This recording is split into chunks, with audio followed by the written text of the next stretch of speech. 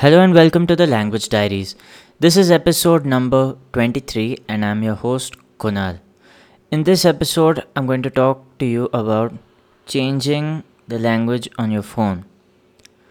When you acquire a second language, one of the best ways to understand what you're reading in your target language is changing the language on your cell phone.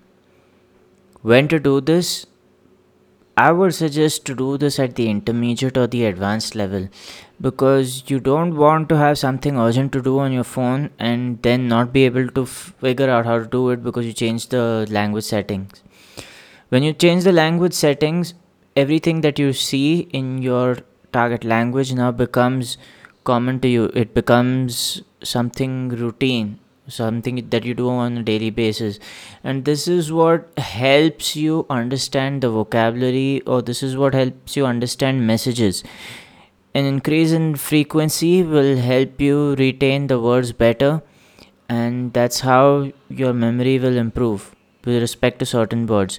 The more frequently you read certain words, the better accustomed you are to seeing them and to decipher their meaning. So, if you want to change the settings on your phone to your target language, make sure you have a good enough level before you do that. I personally still have my phone on English, but my Facebook settings and my Gmail settings are now in Spanish. So that helps a lot. And when I read the statistics on my Facebook or when I go to my Facebook page, everything's in Spanish, at least on my laptop. And I'm glad to know that I understand what I read. So that assures me of my level. So, once again, if you're thinking of changing the language on your cell phone, make sure you have a good enough level before you do that. Yeah. That's all I have for you in today's podcast. I'll see you in the next podcast.